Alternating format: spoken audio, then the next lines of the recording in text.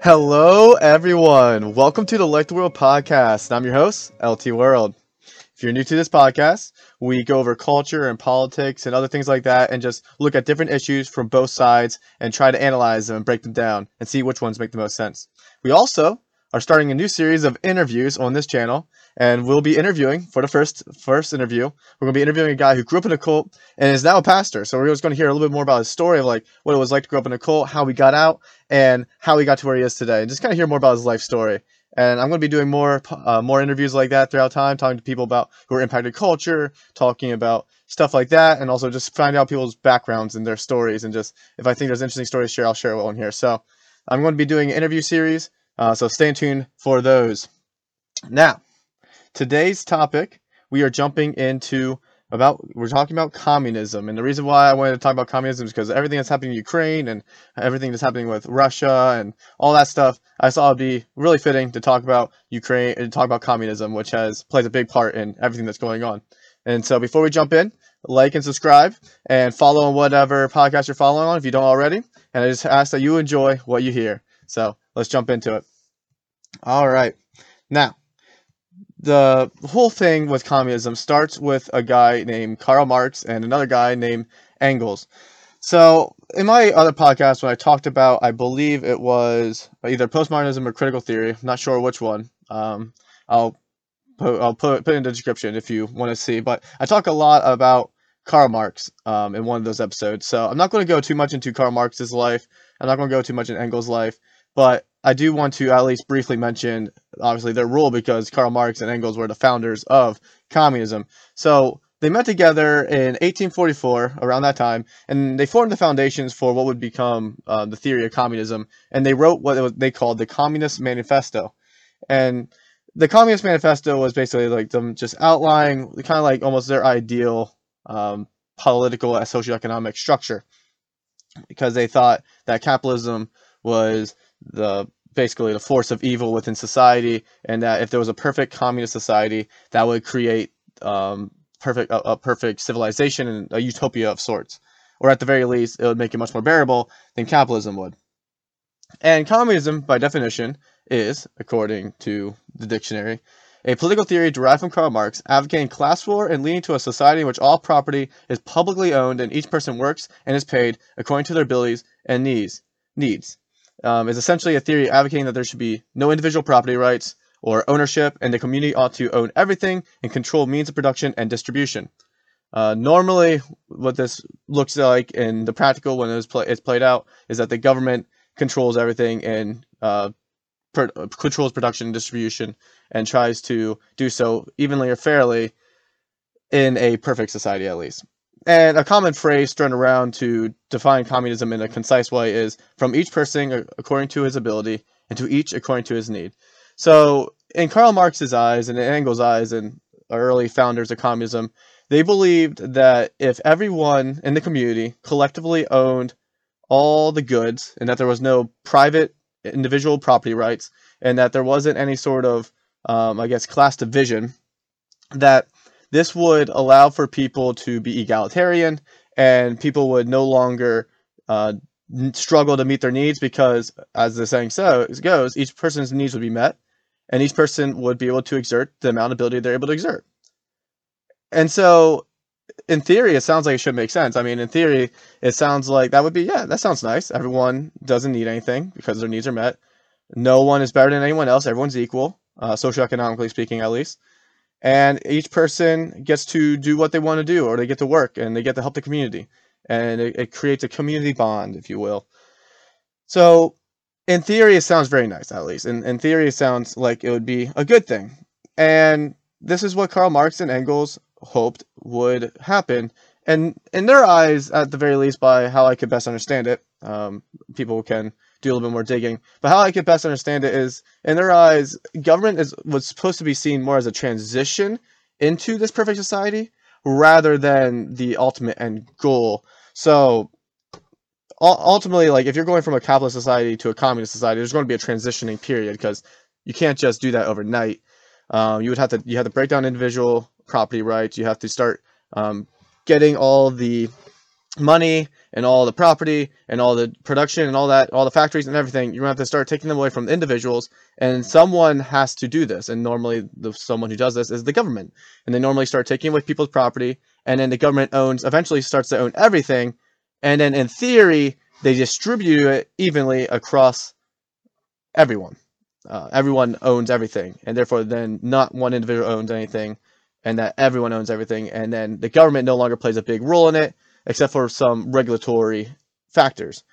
But at the end of the day, then the society would control everything. Henceforth, why the softer version of communism is called socialism, because the society as a whole controls means and productions, and everyone's equal. So government's not supposed to really be necessarily a eternal thing for communism, but rather it's supposed to be a transitioning, a means of transition into this perfect society. However, we'll see how it actually plays out in reality. So let's jump into the history of communism's implementation now that we kind of established what it is. So obviously, as we said, in 1844 is when the Communist Manifesto was written, and it would take several decades before anyone really latched onto this and tried to implement it. And the first implementation, or the first people who claimed to be Marxists and actually had some sort of successful overthrow of the previous government to implement communism, was in 1917 in the great place of the USSR, or the Soviet Union, as it's colloquially known at least. So in 1917, you have the Communist Revolution in the USSR. And if anyone read Animal Farm, this is exactly the revolution Animal Farm is depicting, George Orwell's book. So Animal Farm, it's all about the pigs and the animals overthrowing the farmer, who would represent the dictator that ruled in the USSR for a long time. And then the pigs represent the communist parties, the communist revolutionaries. And then, anyway, Animal Farm this is the revolution that the Animal Farm is making an analogy of. So, in 1917, Vladimir Lenin, leading the Bolsheviks, led a successful revolution overthrowing the Russian monarchy at the time, which was led by a man named Alexander Kerensky. And Alexander Kerensky was not a great guy. He was a dictator and an oppressor, and that's why the people revolted, because they didn't like his dictatorship. And when Lenin started this revolution, he promised the people who supported him bread, land, and peace. So he promised them food, he promised them to have plenty of land, and he just promised some sort of peace, And Lenin was a self-proclaimed Marxist. He was a self-proclaimed communist. And his whole pitch was that I'm going to overthrow the monarchy, the dictatorship, and I will establish a communist society where everyone's equal and everyone has food and land and no one's above anyone else, and we will just be a happy-go-lucky egalitarian society. That was the pitch, at least. But after Lenin overthrew the dictatorship, he lost an election to the Socialist Revolutionaries, which was an opposing party. And in Animal Farm, what I was analogizing to earlier, in Animal Farm, this is what happens, where the two pig leaders kind of have this debate or whatever, and the one pig beats the other pig, and the pig who loses gets angry, and he sicks the dogs on the pig that won the election, and that's exactly what happened in the actual revolution. So after Lenin lost to the Socialist Revolutionaries in the election, a few months after the revolution, Lenin then used force to take power and to put the Bolsheviks in charge. So basically, Lenin chased out the Socialist Revolutionaries, and he said, no, I am in control, and he did this through force. Even though he promised beforehand that he would not use force to do that, even though he promised beforehand that he would make sure that the people maintain peace, he took it personally when he lost the election. We'll just put it that way. He took it personally. But he then established a government after the Russian Revolution, and he was the first, after the Russian Revolution, he was the first Marxist communist government to be established in modern day history. Following the establishment of his new regime, it was completely the opposite of bread, land, and peace. Rather, it would be better to say it was the age of starvation, destitution, and oppression. It was not any sort of peace going on here. There was no sort of bread. There was a lot of economic disparity, a lot of problems.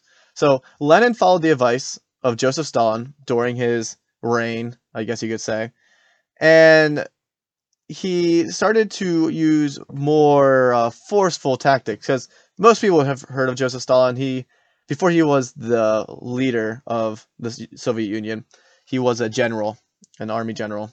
So he was an advisor to Lenin. And Lenin was not popular. A lot of people didn't like Lenin because everyone was starving. Not everyone, but a lot of people were starving. There was tension, and there was a lot of civil war and civil disputes going on still, because Lenin kind of just sucked as a human being and as a leader, even though he tried his best, you could say, I guess, to establish some sort of communist implementation, such as healthcare and stuff like that, but nothing was working out. But during this time, Lenin followed the advice of Joseph Stalin, following a couple of assassination attempts. So people tried to assassinate Lenin, and he was like, "All right, I don't like this. People are getting angry with me because I failed to keep my promise." And Joseph Stalin's like, "Hey, what if we initiate this thing called the Red Terror, where basically we shut down the people, use force and power to shut them up, use a lot of heavy discipline, and then they'll be afraid to revolt, or they'll be afraid to assassinate you," or so the theory goes. So Lenin implemented the Red Terror, some of these Red Terror tactics. He set up prison camps. He executed a lot of people, and there was just a lot of oppression going on during this time to suppress civil tension and revolutions that were starting to rise up within the Soviet Union. And during this time, he also, as I said, tried to implement some sort of communist things, or communist plans, or what's the word I want to use? He wanted to implement some sort of communist socio-economic structures, such as universal health care, and he tried to implement other social services, but a lot of them just weren't working out. And so, while he was losing control, and while everything was failing and crumbling under his feet, he developed this thing called the secret police to regulate anti-Bolshevik speech. So if anyone raised any complaints with his government, the secret police would take care of them. We'll put it politely. So instead of getting bread, land, and peace, the whole nation got poverty and distress. Of course, since Lenin's reign was so successful, other countries wanted to follow his lead. Mostly they wanted to control their nations, and they saw that the Bolsheviks were able to do that. So while Lenin would serve his last few years as a leader of an oppressed quasi-communist nation, allowing Joseph Stalin to take over and reinforce stricter communist policies, China decided to walk in their footsteps. So in 1921, China established the first communist party in their country. So in 1921, there was this group of people. They called like the CCP, and the Communist Party, first Communist Party of China, and they had a relationship with Joseph Stalin.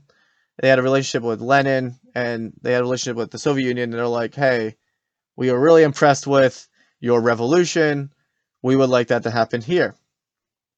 So that's why they established the party in 1921. And similar situation, a lot of the peasants in China, a lot of the laborers in China were oppressed. A lot of them were poor, struggling to survive, and they were just angry with their landowners in general. In 1927, a few years after the China Communist Party was established, the CCP was undercut by the current government, and it was on the ropes of survival. But thanks to a man named Mao Zedong, who managed to gather together angry peasants by appealing to their hatred for their landowners and for their hatred for the government, because a lot of these peasants were obviously peasants for a reason. They were poor and starving. He was able to rally them together, and he managed to introduce communism into China through the 1949 Chinese Communist Revolution. So Mao Zedong spent a couple decades, basically, like 3 decades, riling up these peasants. He pointed their hatred towards the landowners, he pointed their hatred toward the government, and said, "These are your enemies. These are the people oppressing you. These are the people starving you. And we have a way to free you." And he offered this communist vision of having everyone equal, everyone doing what their part, and everyone having bread, land, and peace. He didn't say it that way, but he was essentially offering the same thing, because he saw that that's what the people wanted to hear. However, it didn't necessarily work out again in the best. China probably is the best example of communism working out to the greatest extent. I mean, it's probably the least oppressive and most successful country out of the countries I'm going to mention on this episode. But still, there was a lot of oppression in China. There's still a lot of oppression in China to this day. A lot of religious persecution. A lot of problems that revolve around this Marxist-Lenin philosophy that these early communists in China developed. But China and Soviet Union weren't the only communist nations to arise. So following World War II and during the Cold War, there was a lot of communist tension going on, and that's why you had the Red Scare in the United States. You had the whole nuclear race going on, and you had these communist revolutions going on across the world. So you had Cuba in 1956. They had their communist revolution. You had Vietnam in 1976 following the Vietnam War and the fall of Saigon. The Communist Party took over Vietnam and started the first communist reign there. And then you also had North Korea, who went into communist mode after following World War II as well. And pretty much all of these communist nations were started through revolutions. You had angry peasants, angry landowners, angry workers and laborers, people who just were not satisfied with their current situation because they were being oppressed by either dictators or whoever their government was. So they revolted, backed up some sort of leader who promised communist freedom and equality, and then they slaughtered the government and took it over. And pretty much all these, as I just mentioned, happened during the Cold War. And they're just all surrounded by tension. They're all surrounded by some sort of violence. And the results of this violence, the results of these revolutions aren't very good. So, as most people know, the USSR was constantly facing poverty and oppression. A lot of the citizens in the Soviet Union were starving to death, were dying, being oppressed, were beaten, taken to prison camps. You had the secret police. You weren't allowed to speak out against the government. A lot of religions were persecuted. It was just bad. And economically speaking, they always kind of struggle. They're not very big. Even to this day, Russia's not very big. So the USSR wasn't very successful, and the communist regime there really sucked. And Joseph Stalin actually killed more people in his nation than even Hitler did. So he wasn't a great guy, and nor was the system well run. Cuba was ruled by dictators a lot following the Communist Revolution, and also suffered economically for most of their years. They're doing a little bit better now, but still, Cuba never really took off economically, and there's a lot of factors that play into it. Communism was just one of them. Vietnam, following the fall of Saigon and the communist regime, faced hyperinflation and stagnation in 1986 because of poor economic strategies, and following 1986, they started to adopt more capitalist policies. Although they're still technically communists, they're kind of quasi-communist. They're not really communists. They're much more capitalist than they used to be, following these economic struggles in the 80s.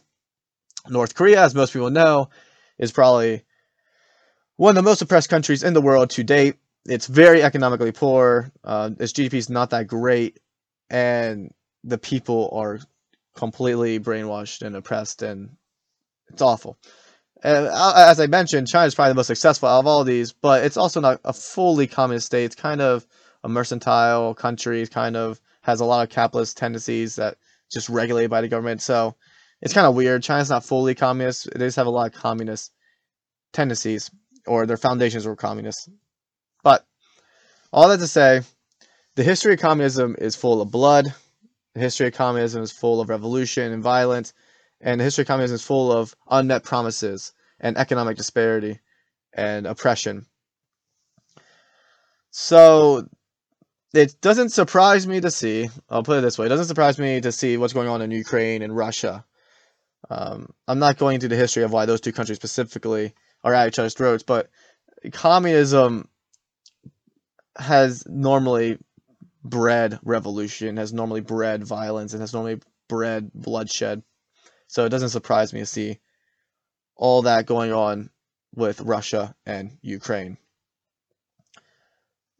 But now, next episode, we will be jumping into communism versus kind of like capitalism. Maybe not communism versus capitalism, but we'll just be talking about communism and kind of looking at both sides. Like, why do people support it? Why do people think it was a good theory or is a good theory? And why people don't think it's a good theory? And why people think it's a bad idea. And obviously the history doesn't favor communism already. So that's not in his favor. But we'll just look at both sides and see kind of like the theoretical or the thinking that goes behind the theory and what people have to say on both sides, to support or against it. And if that sounds interesting to you, stick around. And if you're looking forward to the interview episode, I'm going to be dropping some hints out there. I'm going to be releasing that next week, hopefully, or this week. So look out for that. And if you want to stay up to date with what I'm going to be doing, check me out on Instagram, Twitter, and you can check out my website at ltworld.info. Now, thank you. And please, friends, go out there and light the world.